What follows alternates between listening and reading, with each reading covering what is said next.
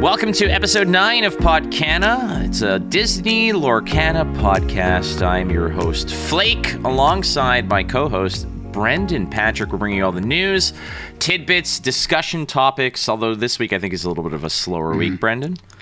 Yeah, I was going to say TLDR. There's not too much Lorcana news. We've had a bit of a inconsistent hype schedule on stuff releasing, so a little bit of a dry week.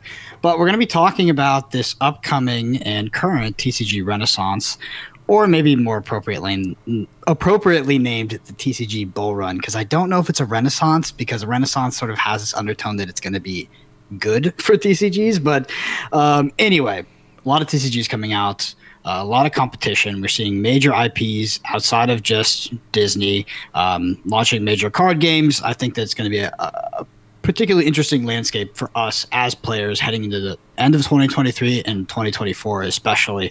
So we're going to talk about all the type of games that are coming out, what makes games successful, what games need to be doing in 2023 and 2024 to even get our attention, because we have so many choices, and just sort of waffling about what this landscape is going to look like in the future. Because, I remember 2020, 2022, Flesh and Blood sort of coming into the sphere, right, and sort of reimagining what TCGs were for me. Back then, we kind of just had the big three, and nowadays it feels like there's a new TCG coming out every single week. So, yeah.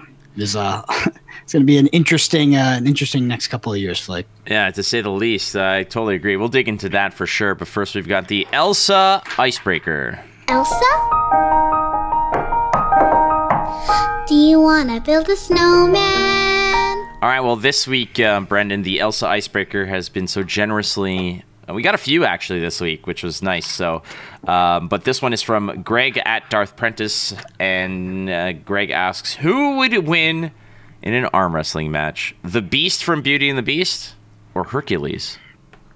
This is one of those Elsa Icebreakers where my answer is pretty tough to predict, I think.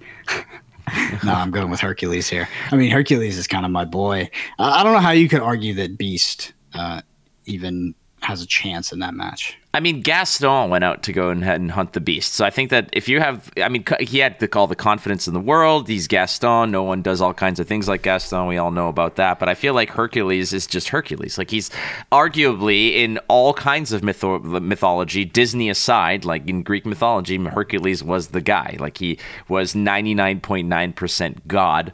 And in that regard, I feel like it's easily Hercules. But I think the Beast wouldn't back down. I think that this is one where the Beast would actually just think he could win.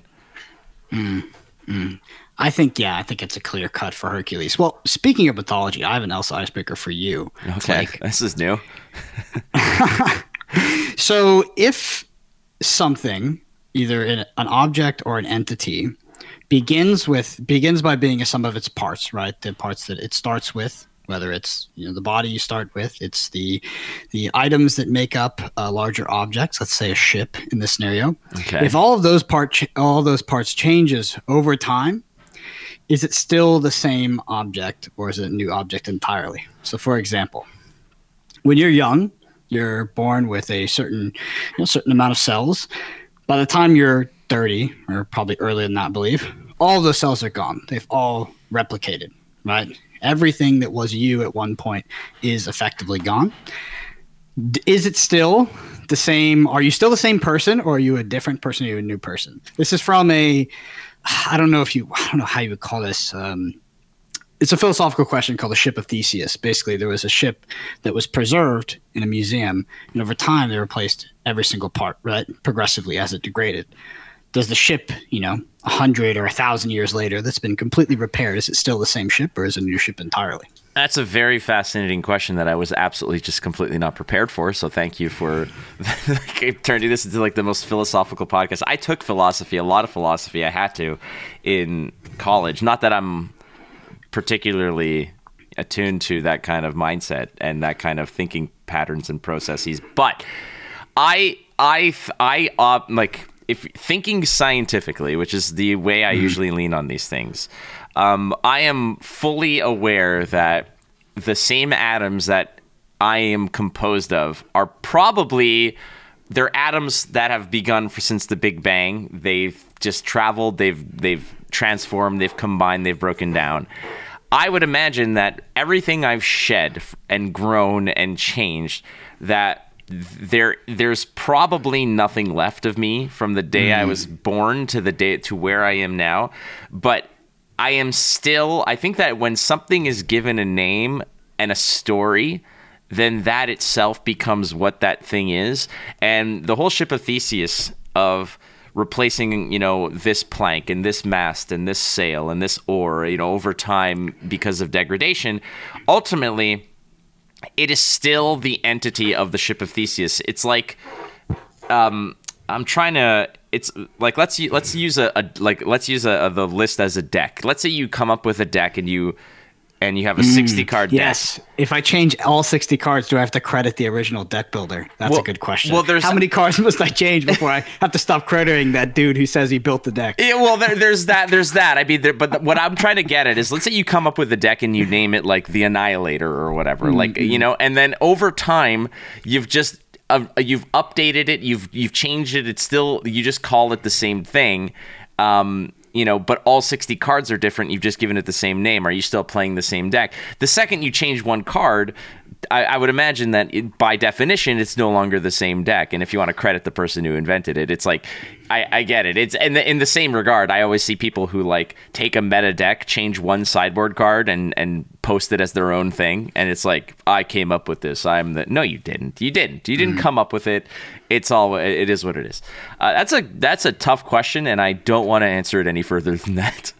Yeah, I don't think that there's a super clear-cut answer. You said for yourself, the Flake DeMarco, that you're a completely new person. I mean, the question begs is if there is some sort of metaphysical constant that exists outside of that process of degradation and rebuilding that makes Flake, right? So is that the soul then? Is that the proof or parcel of what the soul is? I think that some people would call it that, yeah. Look at us.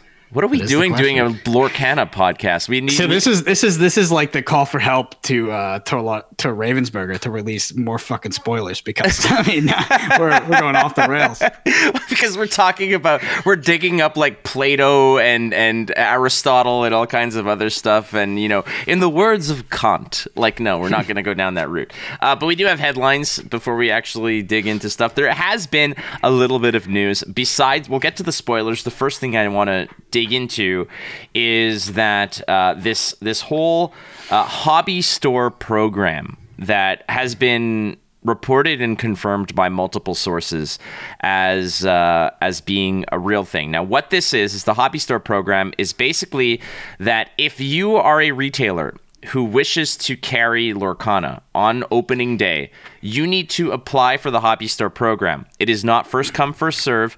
It is a merit system where you need to basically prove to them that you deserve to carry their product, which I do not know how to interpret this other than if it's innocent, it's because they have absolutely nowhere close to the amount of product that they need to satisfy. So what they've essentially done is said, okay, no online retailers. You need to have a store. And if you have a store, you need to basically, we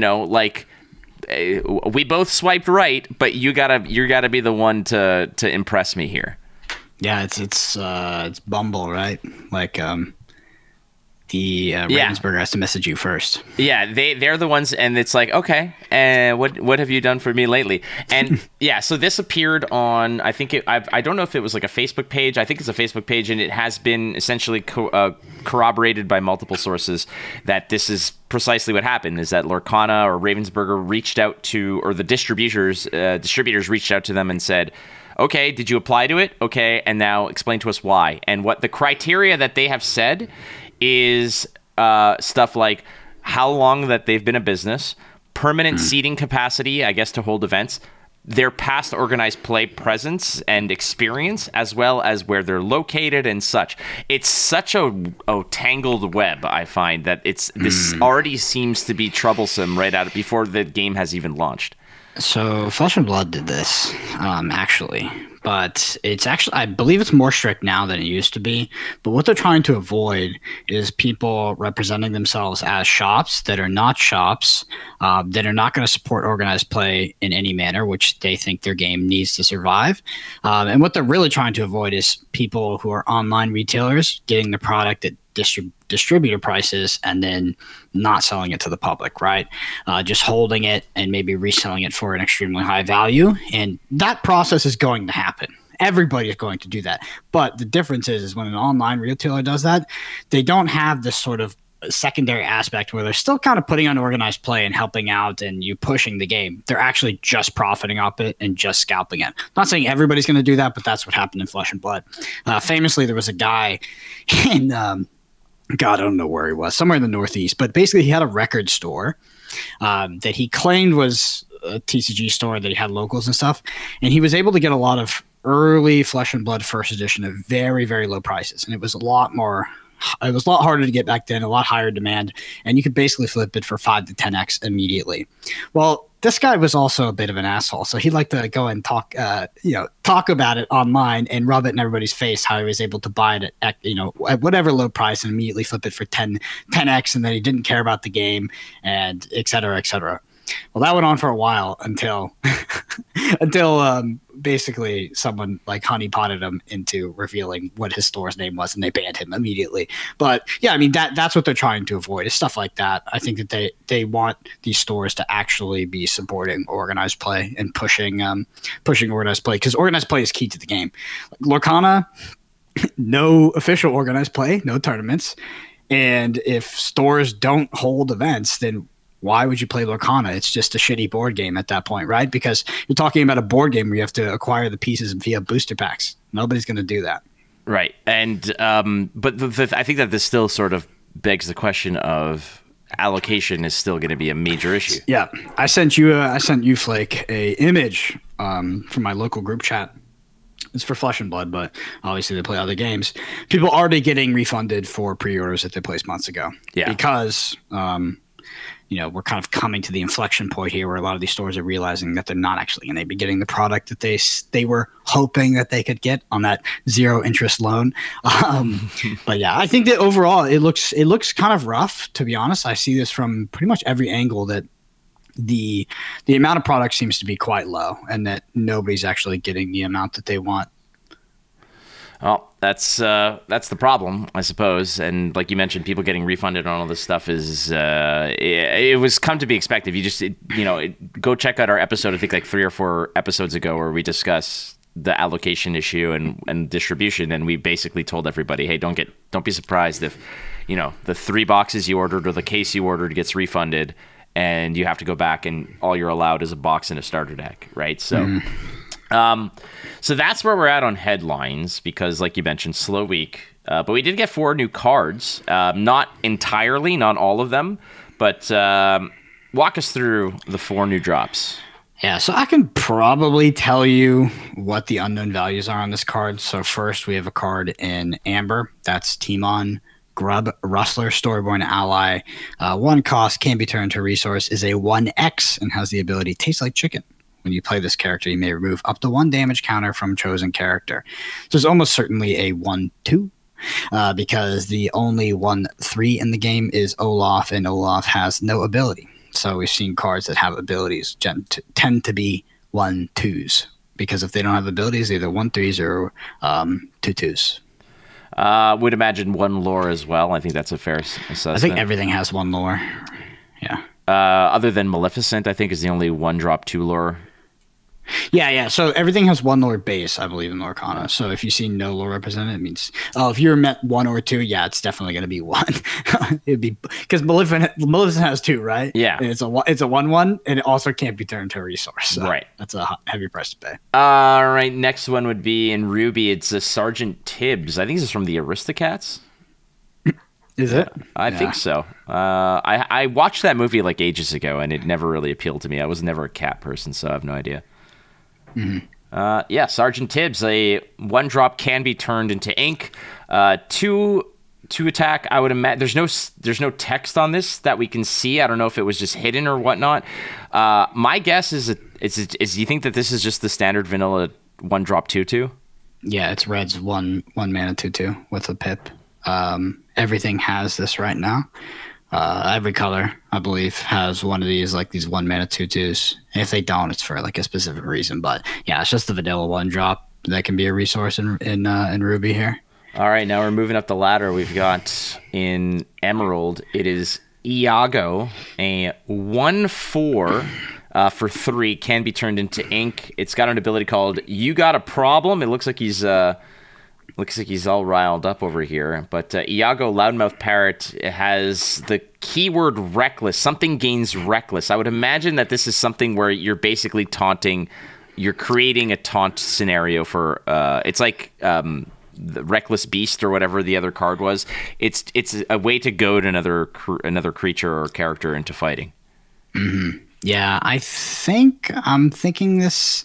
So the other card that gives something reckless, I think, is a 3 cost and can be turned into a resource. So this would just be, if this just had that ability, it would just be strictly better, right? Because it comes with a 1/4 body. So I'm not sure if this is getting reckless or it's getting reckless to an opponent, but yeah, this one I'm not sure about. But interesting to see in Emerald a 3 cost 1/4. I don't think we've seen a 1/4 yet. Yeah, I think that this might be like the action equivalent, which is like 3 costs, and you can just point and click it. This is a body, like you said, strictly better for the cost. I would imagine that the difference here is that you have to probably tap him, like you have to exert Iago so you have to wait a turn. That might be the way to do it, which it's still a 1/4 on the board. Would be very strong actually, having that as a tap ability with a 1/4 butt. It allows you to probably on curve allow it to sort of withstand whatever is on the board, or at least stall out. And if this comes in as like a 2-pip, you think that's just that'd be busted. Yeah, that'd be broken over the top. Yeah, it'd be broken. So if this thing can tap and give something reckless, it's really good, because when you give something reckless, like, yes, you're going to make it fight, and that doesn't mean it's always going to kill itself, but you're also going to prevent it from questing. Sure. Right? So it's really good tempo, especially if you can get it on a repeatable body. So, yeah, I mean, could be a strong card, but hard to know what the exact text is on that one. Last one is a 5-drop in Steel. Cerberus, the 3-headed dog. A 5/6. No information about the stats on this leak, but do you think that the cost for stats? Do you think that there's got to be something to deal with? 5/6 is pretty fat, to be honest. So I think it's going to be a single pipper. If it's a 2-pip, it's a very playable card, I think. Yeah, like 6 is a ridiculous amount. Like we see 5 being the common breakpoint. For defense, and 6 is just, I mean, there's really not much of the game that can actually kill a 6 defense. If this is just a 1-pip card, this might just be a card that you drop on the board and you leave it there to sort of hunt down whatever decides that it wants to actually go out questing. In the current, with the current cards we have, if this was a 5/6 1-pip, I would play it immediately in what I think is the best deck, which is Amethyst Steel.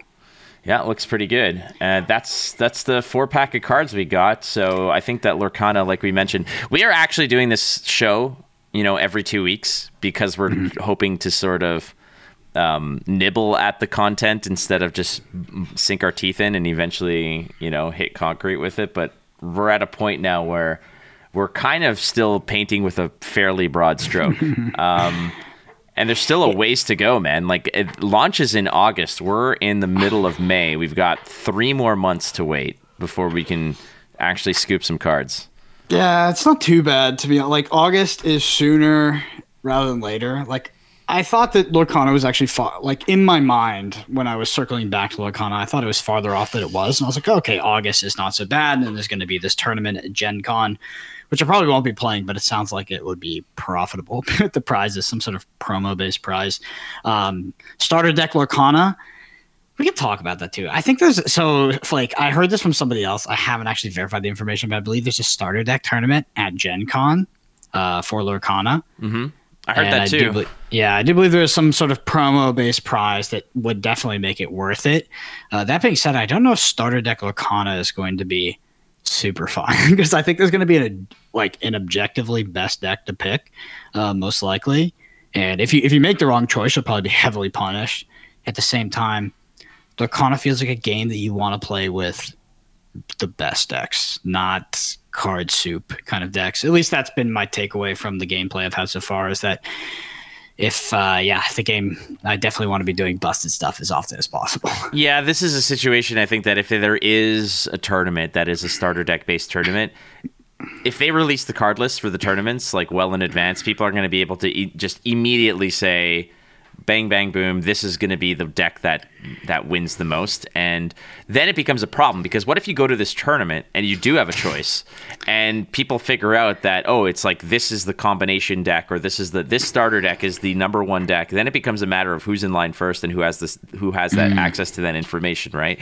So I've already seen how many of my buddies who play One Piece and go and like, to them, the hardest part about cashing out in a One Piece tournament is signing up for the tournament, like, because those sell out in minutes, and those are like, just so they have to be there on 3 different phones and 2 browsers trying to log in and get in here, because the promos are so valuable. Because so this might be the same situation where people are looking at playing in these tournaments, getting all the inside information because they absolutely desperately want to just get the plus EV on this.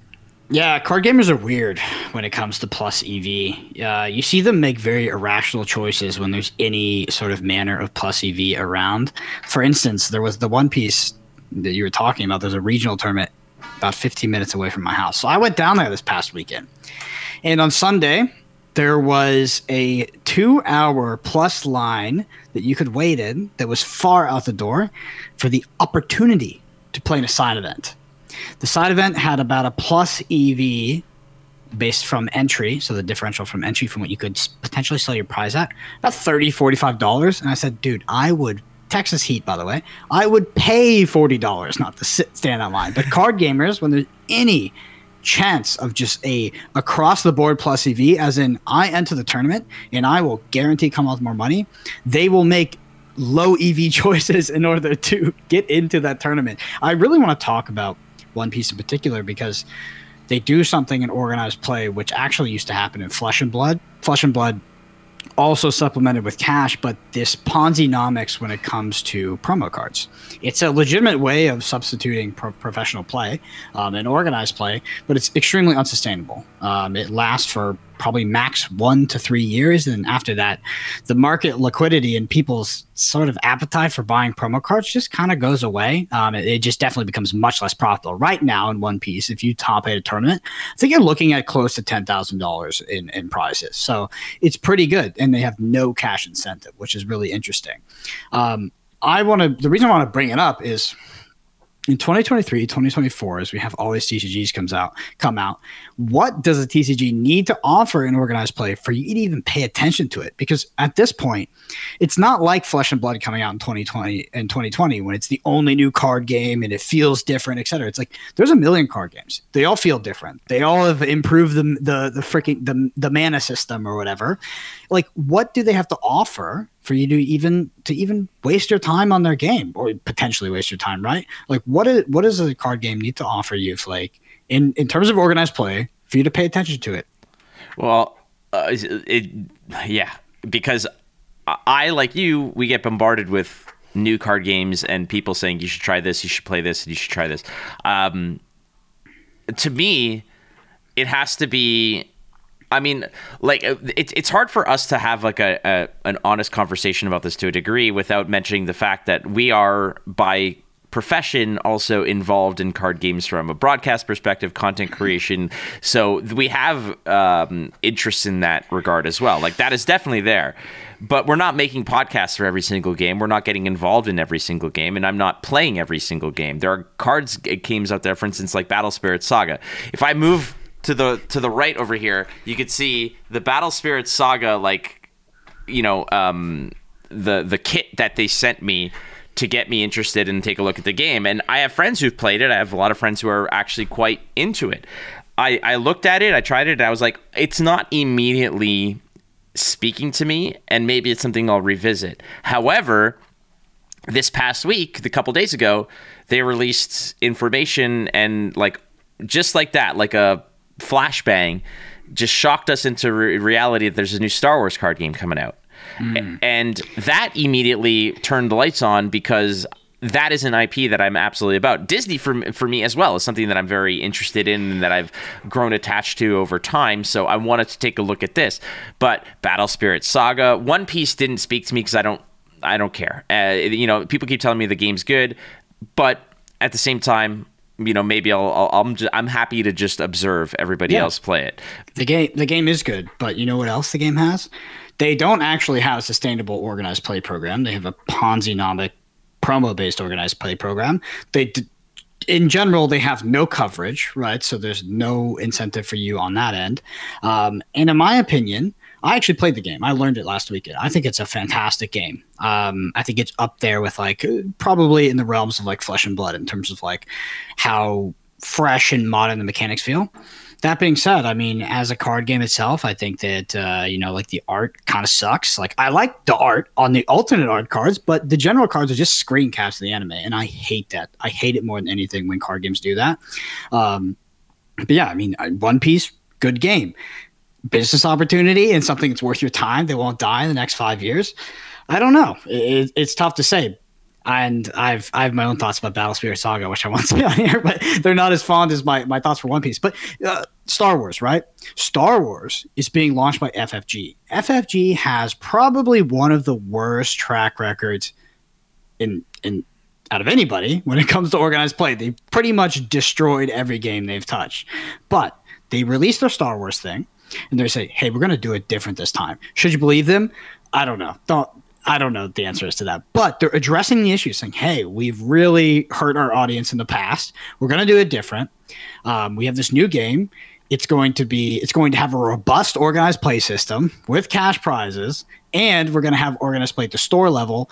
And here's how the mechanics kind of work, right? And it's very back and forth. It's one action, one player, next action, second player, pass back and forth, like that chess aspect. And the cards, they look pretty decent too. I was a little bit critical of the art style when I first saw it, but everything outside of that, slam dunk. I expected a second coming of a Star Wars TCG to just be the biggest cash grab ever, especially if you throw the FFG name on it. But I would say that they surprised me that like when it comes to announcing a new TCG in this day and age, they hit all the points and they were messing around. They said, we're doing all of these things. And they hit every single point that I need, where it's like new engaging gameplay that's actually innovated on what, the past half century of card games has told us. We have organized play, and we're addressing the elephant in the room, which is we've screwed over our audience for the past, how many years. Well, that's part of it, right? Is the fact that like IP can only take you so much, but ultimately you got to operate off the back of your reputation. And that's the one thing that when this was announced, I think 1.5 million people tagged me into the announcement tweet and say, this is something that you want to look at. And it absolutely was, because like the title up here of the video says, the TCG Renaissance. The Renaissance, like you mentioned, would have to probably allude to the fact that it's ultimately a good thing. So that's the discussion that we need to have here is, it feels like we're going from the post-Hearthstone digital boom that really, when the dust settled, of the 30 titles that were announced, I think maybe like 6 or 7 of them are still successful. Like Hearthstone, Runeterra, MTGA, Artifact. Oh wait. Yeah. Sorry. Hold on. Hey, the long haul is the long haul, dude. It's coming back. Yeah, buckle in for that one. Side story about this. I don't know if I've ever told you this story, but like the whole thing about Artifact that really turned me off of it and really like put a sour taste in my mouth with a bunch of the content creators surrounding it is that the ones that Artifact brought in to sort of hype up the game and try to convince people that it was not that the game was good, but people were a little bit skeptical of the buy and sell market system of the game. So what these people did, I'll be kind, was in one tweet, they would talk about how amazing the economy and how friendly it was to new players, because a new player can go spend, $40 on getting 2 or 3 decks wherein 30 of those dollars are buying the expensive stuff, and then you're spending 10 on like every common and uncommon. Like you can do that. They're on the marketplace. Demand will drive the prices. So they would basically in a heartbeat tell people, no, you're wrong. This is an actually better system. It's not predatory at all, blah, blah, blah. And then 2 tweets later, they're talking about how they bought every single axe on the market because they're going to make a killing fleecing scalping them. Like those tweets were literally hours apart. And I would look at this and be like, you guys are absolute scumbags. Like it has nothing to do with the market. It's just the fact that you guys, like, these are the liars that you're putting to face the game. I have a modern and current similar thing. So I'm gonna say a statement. The statement is both, I believe, to be objectively true and total bullshit. Marvel Snap has one of the best free-to-play experiences ever created. So it's true. You load up Marvel Snap, you play Marvel Snap for free. That as a self-encapsulating game is a fantastic game. You slowly acquire cards, you're building your collection, you're having interactive experiences, you're getting to play their card game. Like Hearthstone, you can't freaking play the game. And it's awesome. But turns out, as you keep playing and then maybe you go up in ranks, you've been playing it for a while, it has the most predatory, disgusting, like aggressive monetization model that has ever existed. Like it's not hundreds of dollars to play Marvel Snap. It's thousands. So both statements are true. And I feel like that kind of, it's similar to the Artifact where it's like, you get to buy the cards for cheap. It's like, not if I buy them all first. Yeah, well, precisely. And these are the people who had early access to the game and opened so many packs and knew what was good and what wasn't, and then would just go out there and sort of like, jerk each other off about how great and smart they are, cornering the market on this stuff. That's a whole other conversation. Ultimately, the TCG Renaissance, like we went from the digital game and the boom of so many different titles that came in and out and sort of fizzled out. Some lasted and actually have a successful run. But now I feel like we're back to the paper reimagining. And now if you go back to the post Magic era, like the mid to late 90s, early 2000s, people might not be old enough to realize this, and I sound so old saying this, but you can name any IP, any successful movie or TV show, and they had a card game for it. Did you want to play the Austin Powers card game? You could do that. Did you want to play the 007 card game? You could do that. Did you want to play the Scooby-Doo card game? You can do that. You can do all of this because no matter what happened, it was part and parcel of the success and the marketing of a movie or a new show or brand. It's okay, we need the toys, we need the clothing, and we need like to get involved with Burger King and McDonald's, and we need a freaking card game. Like it was the easiest thing to do. They all died. You can go to any Comic-Con, go to people's dollar bins and find like sealed packs of Austin Powers TCG. It exists. But that all kind of went away when people realized that there's no worth in them. They don't hold value. The games are terrible. So they all died out. It's the same thing with like the comic and sports card collecting boom of the 90s, where everything was printed to the ends of the earth and none of it held value. This is different because now people are realizing that if you want to compete in this Shark Tank that is the big three of Yu-Gi-Oh, Pokemon, and Magic, you need to have something different, not better than what they're doing, because people are already ingrained in it. It's not just a matter of, hey, it's Magic, but we've solved the land issue. It's we have something completely different to change the palette for when you do eventually go back to playing your favorite games. Yeah, I mean, everybody's doing that except Lorcana. Well, which is so the thing is, Lorcana is the only game that's coming out and is basically saying you're on your own for organized play. Right? We'll give you something in terms of store play. We haven't heard anything about a judge program. The store play is not based off winning, which is fine, by the way, but it might just get a little boring. It's based off some sort of like participation and bringing new people in. I think it's a good idea. It's a good idea idea, but I don't know if it's going to be executed that way, because why do people come back week after week to play? I think that the starry eyes that your game is going to immediately be Commander Magic the Gathering just never happens. No game ever executes that. Commander itself is an outlier. And this idea that you're just going to have this community-based game that people just come to play for fun off the bat, it just doesn't really happen in TCGs. Could it happen? Yes. But Lorcana is the only one that's coming out that's going just off the bat is not giving us too much. They're not giving us organized play. They're not really giving us any new mechanics. Basically, they're stripping mechanics, right? They're stripping out all the mechanics. And they're saying, this is going to be easier to understand. Is it? I don't know, right? Because, like we've talked about before, chess is pretty easy to understand, but obviously it's a freaking very complicated game. It's not hard to figure out what the pieces do, but you play against better and better people. It's infinitely hard. Flake, I'm really surprised. I was surprised that the TCG Bull Run or Renaissance is coming back. Because you're right, it did happen in the late 90s. If you don't know about that, Flake is absolutely right. Go look into it. And what's particularly funny about that, before I segue into how I heard about this the first time, is that I had this conversation when I was at the One Piece regionals. These guys were like, "Oh, if I get top 8, I get this promo and that promo. I can sell it for this much and all that." And I've bought expensive cards in Flesh and Blood, and I've had cards that have gone up in value, but it's not sustainable. Like in every single card game that comes out is not going to be a investment. Like a lot of them are going to fail. And I'm thinking about it when I'm looking at One Piece. I'm looking at they're selling these for tens of thousands of dollars. There's tons of other card games doing the exact same thing. Like Grand Archive also is this promo based thing. Somebody at the end holds the bag. Like, who is buying this shit? Like, that isn't playing to move it, right? Because there's people that buy it and try to sell it, and they're being smart about it. There's also people that buy it and they're like, I want to collect it. I think that it's a cool idea at first, but ultimately, like, a lot of these games are not. Some of them are not even interested in the long term. Like Bandai specifically kind of cycles their games pretty often.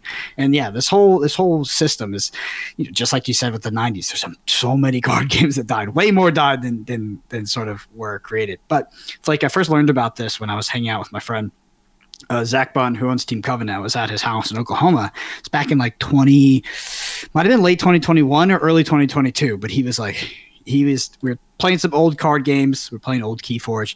He was telling me, he's like, dude, a few years ago, we get hit up by a card game every now and then. You'd be a new one. Like Fab was like the first big deal. And he's like, now it's like every other week. And these were card games that were being created, right? Because Team Covenant is a large online seller, and they're hitting them up to try to push their product. So this is before they're releasing. We're seeing those card games actually release, right? Source Through TCG is held by them. Zach, I don't know if I was supposed to say it, but it seems like he kind of knew about the Star Wars thing before it came out. But he told me, he said, like, it is night and day from where we were a year ago. And it's true. We're seeing every single, like, all these major IPs, the ones that have had card games before, they're relaunching them. We're having a card game for literally every single IP. I'm just so surprised it came back. And it's an interesting sort of paradigm as we go from the physical age to the digital age, and we've wrapped all the way back around at the physical age again. The physical age is like, I think that people, I don't know if this was just a symptom of the fact that, like, again, I don't know the timelines of this, because it's would be silly for me to think that people would say like, oh, well, Flesh and Blood can do it, so let's just create a new paper card game, and a year later it's, people are already on board. Like, these are probably, like, the Star Wars game, I would imagine, has been in development for 4 or 5 years by now, right? Like, I think that, again, I'm not entirely sure, but you have to suspect that, then again, maybe for a bigger IP that they can kind of like just accelerate it, because they know that there's going to be a certain amount of leeway that they're going to be given, because it's Star Wars, and Star Wars is bulletproof when it comes to actually finding an audience. It's just, it doesn't matter what they put out. It could be just a rebranded game of Uno, and people will probably be there lining up, pre-ordering the second you can. The challenge with the TCG Renaissance is that it's not a renaissance unless it sticks and it's positive. Otherwise, it's just another flash in the pan. I think that the important element to this is that people and these companies that are creating these new card games, like Zach had mentioned, that it's like crazy how fast and how many these are coming out, are coming out. If they're not unique, if they're not offering something new, then I think their success is going to be short-lived. And to come back to Lorcana, when you're talking about like, oh, well, they're not giving us this and they're not giving us that, and it's just like, you know, as new cards come out and we got the rule book and everything, the picture has become a lot clearer for what their mission is and who their target audience is. Schmucks like you and I who want to go to tournaments and want deep conversations about strategy and want really complex cards and interactions and head-to-head matchups and such, we're not going to get that, because I don't think that the game, as deep as it can be, I think that it's still simplistic enough where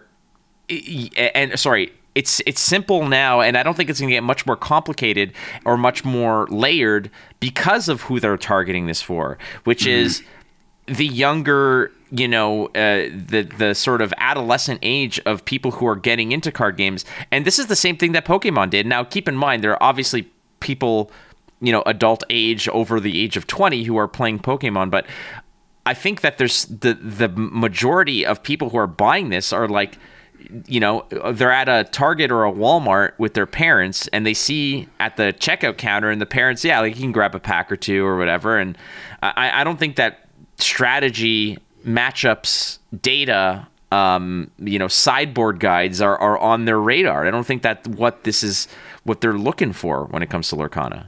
I think trying to launch a card game like that in this day and age is very ambitious and also naive. I think, like, if you want your card game to come out and basically be like have the Pokemon appeal or the Commander Magic the Gathering appeal, where it's a casual appeal, I just really don't see it happening with every other game coming out that offers a similar experience but also puts $1 million in OP on it. They create marketing appeal, they create hype, they create an end game, they get attention, right? Like, I just think that to come out and not do OP is just really surprising to me. But you don't even have to do OP, right? But at least support it. Judge program, promos, and whatever else you need to do to massage that process happening at the grassroots level, I think is super important.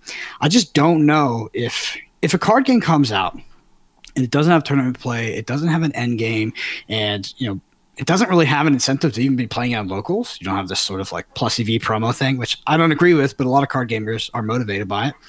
Like, I just think that card games like TCGs are, in that model, really, really bad board games because they're these self-contained experiences that you basically can only really play sort of at your kitchen table or every now and then at the game store.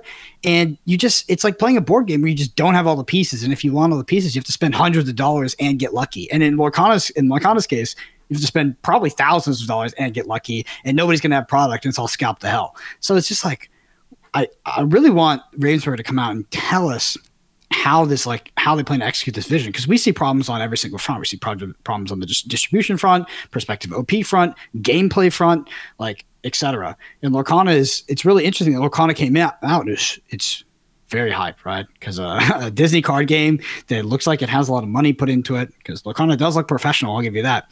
Like, that'll get you excited. But in the past few months, or since Lorcana was announced, tons more card games. Now we got a Star Wars card game, all these other people, and these people do the same thing Lorcana does, but they go $1 million OP, and we're gonna do coverage, and we're gonna add all this more incentive to play at the local level. It's interesting. Like, it's a conversation to have about what a TCG needs to do in order to get your attention in this day and age. Well, that's the thing, because I think that all the things that they're not giving us are the things that they're not necessarily looking to immediately support, like OP, judging, whatever. These are things that are going to occur anyways, because there are going to be people who want to play competitively, so they'll create their own tournaments. People and entities like The Realm Gaming who are just like, dude, let's just jump on this. We're going to make a circuit. We're going to have a prize pool. People are going to pay to play into those tournaments because there's stakes. But again, like you mentioned, you need a judging program or whatever. And this all becomes unofficial now, right? This all becomes a sideshow, and it becomes a situation of like, well, who's the best player? Maybe not the best rules person, but like, who here can answer a question? And then it becomes a debate. Unless there's some black and white concrete thing that they can say, like, you're a level 1 judge, a level 2 judge, blah, blah, blah.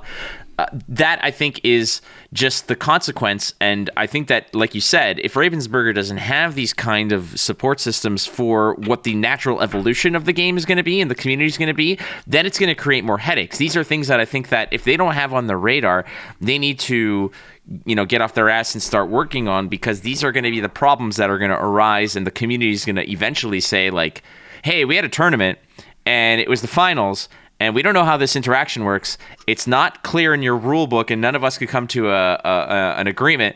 We ended up just splitting the finals or whatever. And then what's Ravensburger's response going to be? Is it going to be like, well, we don't really support organized play, so figure it out? Or, are they actively going to just try to shut out this kind of natural evolution? Yeah. Like, ultimately what it comes down to is I think that Ravensburger is kind of approaching the release of Lorcana as if they just expect it to be successful because of the intellectual property. And my counter argument is I think if they want Lorcana to be successful, they need to compete, and they need to compete aggressively, because there's other options out there. There's other cool games with big IPs coming out that might even be better designed. So I think the Ravensburger needs to compete. I could be wrong. I could be super wrong about this specific point. I genuinely don't think you can release a game with zero organized play, zero comprehensive rules, and major community support, and just be like, people will enjoy just playing it and collecting it. I just don't think it's going to happen, dude. Not with a million things sort of out there to compete for people's attention, and for there to be long established brands and IPs that already fulfill that role for people, like Pokemon, like Yu-Gi-Oh! So here's how I envision Lorcana to a degree, if they don't actually actively support and pursue this. Lorcana is going to be like McDonald's. It'll always be there. It'll always be successful. You might think like shit, I haven't been there in a long time, but there's clearly people there. There's always, they keep popping up, but what tickles your fancy with it? It's like, why do you still every now and then go there? Because it's accessible, it's there, but at the same time, every now and then they'll release a new burger, and that puts it back in your mind. You might not be interested in it, but people will be, and it'll scratch that itch. It's like, a bottomless popcorn shrimp at Applebee's. Like, that's what's going on now. Maybe I'll go this week. It's the kind of thing where they might come out with something every now and then that might tickle that fancy, but at the same time, there are the diehards who are just craving to eat fries, they don't care about anything else. They just want to go there once or twice a week to rip packs and play games and whatnot. Like, that's the kind of thing. It's not like you and I who are like, no, I want to go there because I want to try something new. I want to actually have a fulfilling experience or whatnot. But our fulfilling experience is different, because the person who goes there and all they want is to dip their fries in some ketchup and in the parking lot, like, they can do that.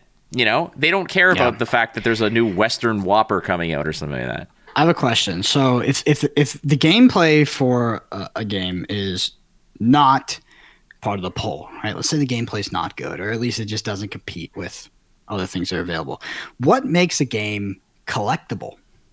Because if your appeal with this game is part of the collectability, what actually makes a game collectible, Flake? That's a good question. To me, like, the collectability is some sort of relationship between scarcity, yes, desirability, and the appreciation of value. Yes, and scarcity as part of that variable, which I agree with you that is a major variable, is getting drastically reduced as there's a million other card games to compete that are also collectible, right? Because when there's only one show in town and they call themselves a collectible card game, there's only one thing for people to collect. Well, then naturally, if people are interested in card games at all, I guess the scarcity should be higher. But if there's, a million fast food restaurants on that little cross street, well, it's harder to sell me that, to say that, yes, this is a collectible card game. Well, why is it collectible? Well, because we expect the secondary value to be stable and high. I mean, it's a hard sell, right? Right. Because ultimately, we're buying pieces of paper or card or whatever it is, card stock. It's not inherently valuable. So how do you make it actually collectible? How is that part of your pitch? I just don't think it happens in 2024. Like, maybe 2-3 years ago, maybe. But nowadays, yeah, you can't. I just don't think you can release a game and be like, collectability and tabletop fun first. It's like, So the thing here is that there's going to be a difference in terms of taste and options here, because the reason why you might go to one fast food restaurant is, okay, the reason why I go to a fast food restaurant A is because it's cheap. That might be your appeal. The other one was like, well, you know what? Some people are like, you know what? I'm going to go to this one because it just tastes better, but it's more expensive. But I'm okay with that. So I'm going to go to that one. So it's like, okay, well, this is an IP I like, but the game is like so-so. But I do like the art. I do like the collecting Disney stuff. But the game rules are not necessarily scratching the itch that I might have with another one. But the other one is kind of like not many people play it. It's not very accessible. Like there's going to be this give and take. And I get what you're saying when it comes to the fact that there's just a finite amount of people's attention, disposable income, and their desire to collect multiple things. I got shelves and shelves of cards that I'm like, I cannot pick up another card game aggressively or to the degree that I want to, not because I may be financially strapped, which to a degree when it comes to card games, that's what it becomes, but because I just don't have space or time to organize, to play, to get involved in the culture. This Star Wars game that got announced, I was like, do I have any more bandwidth in my mind? And then, it's a lot of mind bandwidth. You're right. But hold on. But the selling point that got me on board was Star Wars. Like, that's the whole thing. And this is where it comes back to it, because like the arguments of saying, well, how is this game going to succeed if they don't have X, Y, Z? They have Disney, dude. Like, the people need to come. It always comes back to the fact that there's this burning nucleus that everything is built around, that people have this gravitational pull towards. But how long can that hold somebody's attention? That is a good question. That is a very good question. And I suspect that Lorcana might just be... I mean, I'm trying to think of other card games that have stood the test of time, that have just declined into sort of like I mean, when Pokemon just came out, I was collecting cards. I collected some of the first sets that ever came out. The second one, like Pokemon Jungle or whatever the second set was, I was like, oh man, a new set. This is awesome. New Pokemon, new mechanics, new this. And then I kind of stepped away because the prices were outrageous. When I revisited the game, like 20 years later, I was looking at cards and I was like, what is this? You know? Yeah. And Pokemon actually has good card, like in my opinion, good card design. Which is funny because a lot of us got started playing Pokemon or playing by just collecting cards and saying my Charizard looks better than your card, so it's better than your card. Yeah. Back on like the cul-de-sacs that we may have grown up on or something like that back in the 90s, early 2000s. But I don't know if you've ever played. I had no idea how Pokemon's played until about a couple months ago. And Pokemon actually has good card design. It's surprising if you have an appetite for a certain thing in card games, and that's doing busted stuff. And you can do the most busted things I've ever seen out of any card game in Pokemon. Like, cards that come into the field and draw 3 cards are underpowered in Pokemon. Yeah, there are cards just like draw 7. What? Draw 7. Yeah, discard your hand, draw 7. Well, what if I have no cards in my hand? Draw 7. Yeah, it's unreal. And this is the one thing where, like, I remember there was that card Bill. Bill was like draw 2 cards or something like that. And I was like, that's cool. And I could play a trainer for free and I can draw 2 cards. And I think that, like, I like to consider myself ahead of the curve when it came to things where I valued things like card draw and having options. And I was like, people are like, oh, well, it doesn't really do anything. Why would you want that when you could have this? I'd be like, yeah, but this gets you access to that and other things, like, anyway, that said, Pokemon now is a thing where it's like, I remember when Charizard was like, oh my god, I could deal 100 damage in one swing. That's insane. And now it's like, all right, I can put 2 energy on this dude, bust you up for 300, and then I've got a 200 HP like mammoth that you have to punch through. Yeah, the funny thing about Pokemon, and this is a little bit of a tangent, is that even in that, like, back in the first set, I mean, I'm pretty sure you had Professor Oak, which was discard your hand, draw 7 cards. And also, I don't even think Charizard was, like, super good. I think it was just Hitmonchan hitting people for, like, 10. And there's, like, little combos. Yeah. There's classic card games where the big thing is actually not any good. But, yeah, just circling back to it, I just think this question is really interesting. And if you have an answer to it, definitely let us know in the comments, which is, what does a new TCG have to do in 2023 and 2024 to get your attention? Is it the IP? Is it organized play? Is it the gameplay and the design? Is it the art, etc.? There's a lot of boxes to tick. And for me, I think one of the most important ones is I need and I know I'm an outlier here. He's like, I need an end game, right? I need a reason to play the game. And if your reason to play the game is just fun, I'm not doing it with a TCG. I'm not. It's just a bad board game. I'd rather go play a fun board game. I can buy it for $20. It's a self-contained experience, and I'm not opening booster packs to have fun, right? I want a reason to play a TCG, something I can get better at, something I can compete at, something I can meet people at, etc. Like TCGs for me are not just this linear question of, well, it's fun, because the acquisition model is terrible. It's very much akin to when you queue up in any video game or any digital experience. Do you go immediately into ranked or do you go into casual? And like, same thing with Overwatch. Like, I play Overwatch with some friends fairly regularly, and if we're in casual, I just it's a whole different feeling. If it's in ranked, I'm like, there's some weight to this. There's some actual gravity to my actions. I need to make sure that, like you said, if you want to have fun, like people, like there's nothing wrong. I just want to go on record. There's absolutely nothing wrong for people to go collect cards, play games where the objective is for them to have fun and have an enjoyable experience. That's honorable and that's awesome. We do the same thing. We just find that fun in different ways. My fun when I'm playing a card game is in the head-to-head, the competition, the mental sort of gymnastics you have to do to come out with a play and to best your opponent. Do I have enjoyable experiences when I lose? Absolutely. But it's a different beast when you're playing something casually. The whole difference here is that if I'm just playing for fun, I would rather do something else that gives me fun. Yes, exactly. I think there's a lot of things in life that will pitch you the end state of fun, and there's a lot of things that are available that compete for you to have the chance to have fun. There is very few things in life that give you the opportunity to compete in a fair, balanced way that feels rewarding. Like once you're old, which we're getting there, like you don't have sports anymore. Like you don't have that stuff. Like you can't compete. Not really. You can think you're competing by maybe at your job and like you get a promote, but that's not it, right? Like true competition that you felt back when you were young and you were playing sports and you, had friends. Like you don't get that anymore. Like that gets stripped out of like your middle to late age of life, and card games are a proxy for that. Dude, I was in this like golden age of like about 5 or 6 years ago where when I was still working at the office, I started a office softball team, and I signed us up for a league. And I signed us. I'm like, look, like 80% of the team have never picked up a ball or a bat in their life. Meanwhile, I had played baseball for 21 years.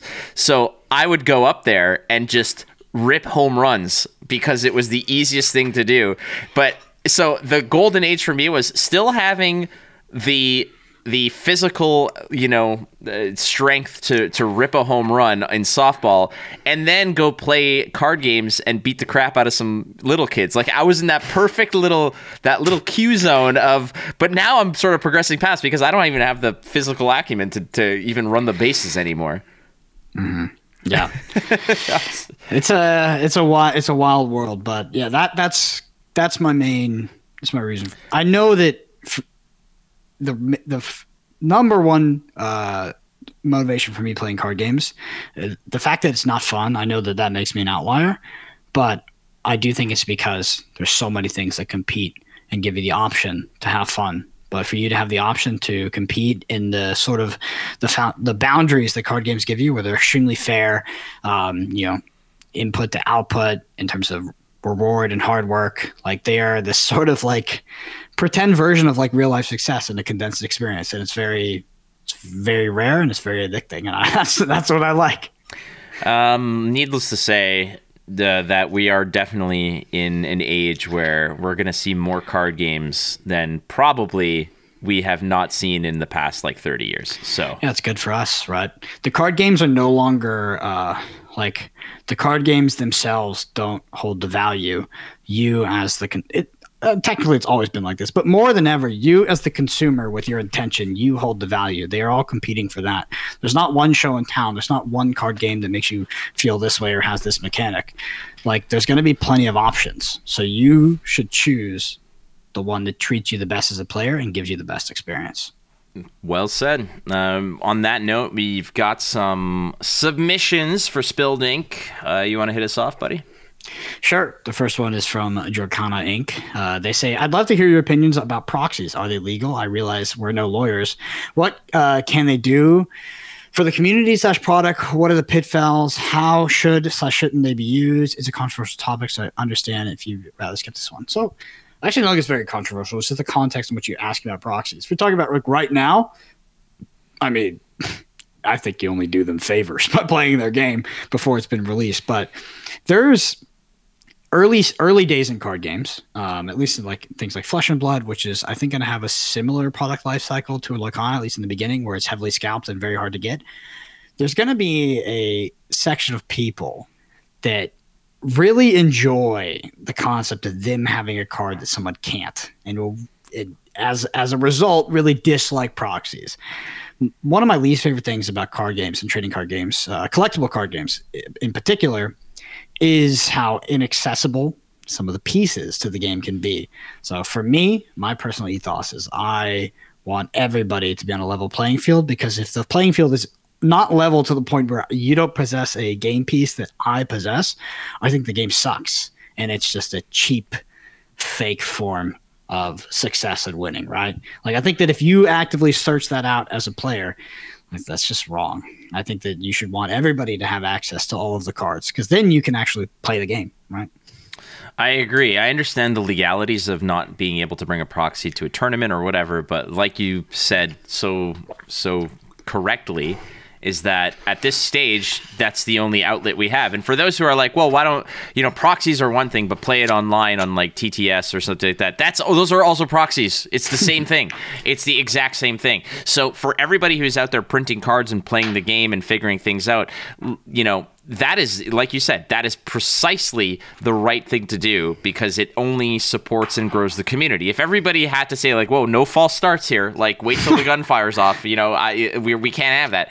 Like if Lorcana was out there hunting these people who are printing the cards out to play on their kitchen table, they're not selling them, they're not doing anything. My thoughts on proxies with Lorcana specifically in mind is exactly like what Brendan said. It's a good thing. It's necessary, in fact, because we're not in an age now where you pick up a magazine, see an ad for a game, and say, oh, I'll come back in 4 months and see what it's about. It's the second that there's an announcement, like that Star Wars game, everybody immediately starts just proxying it, figuring things out and whatnot. I mean, you already know like what the best color combination is in this deck, because you basically played the decks and put the stuff together. So it's definitely a good thing. It only does good things. Now, when the game is released, am I for it? Officially, no, not for tournaments. Unofficially, I could not care less.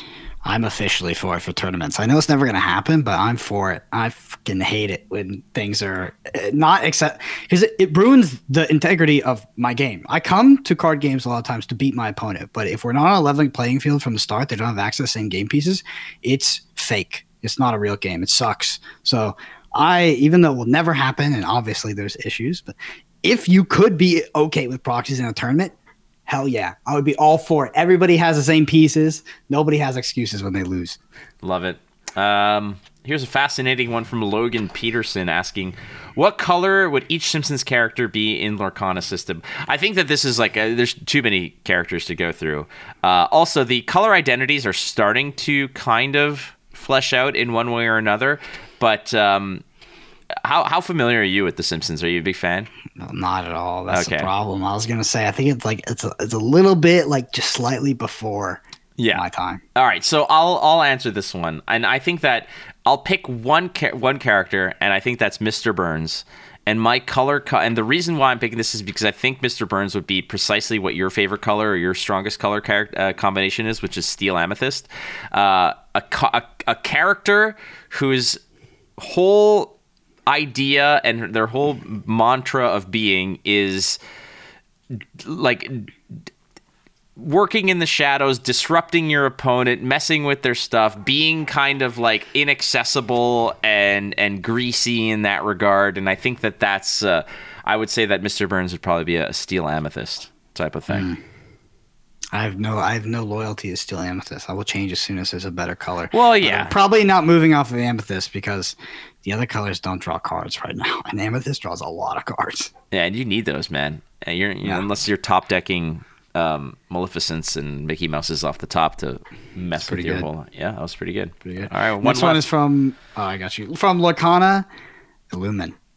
They say, is Beast an animal companion? Ready, set, discuss. That's a fascinating question. So, animal companion. I think that the question here is more so along the lines of whether Beast is is Beast a person, like a man, or is Beast an animal? I'm going to interpret the question that way, but I mean, you opened the entire show with quite the deep, like, root of our being. Are you who you say you are? Like, are you the same person today as you are tomorrow, kind of thing? So we should give this an equally deep answer. So yes. Yeah, that's the ready. We've hit the set. The discuss part is what we're lacking here.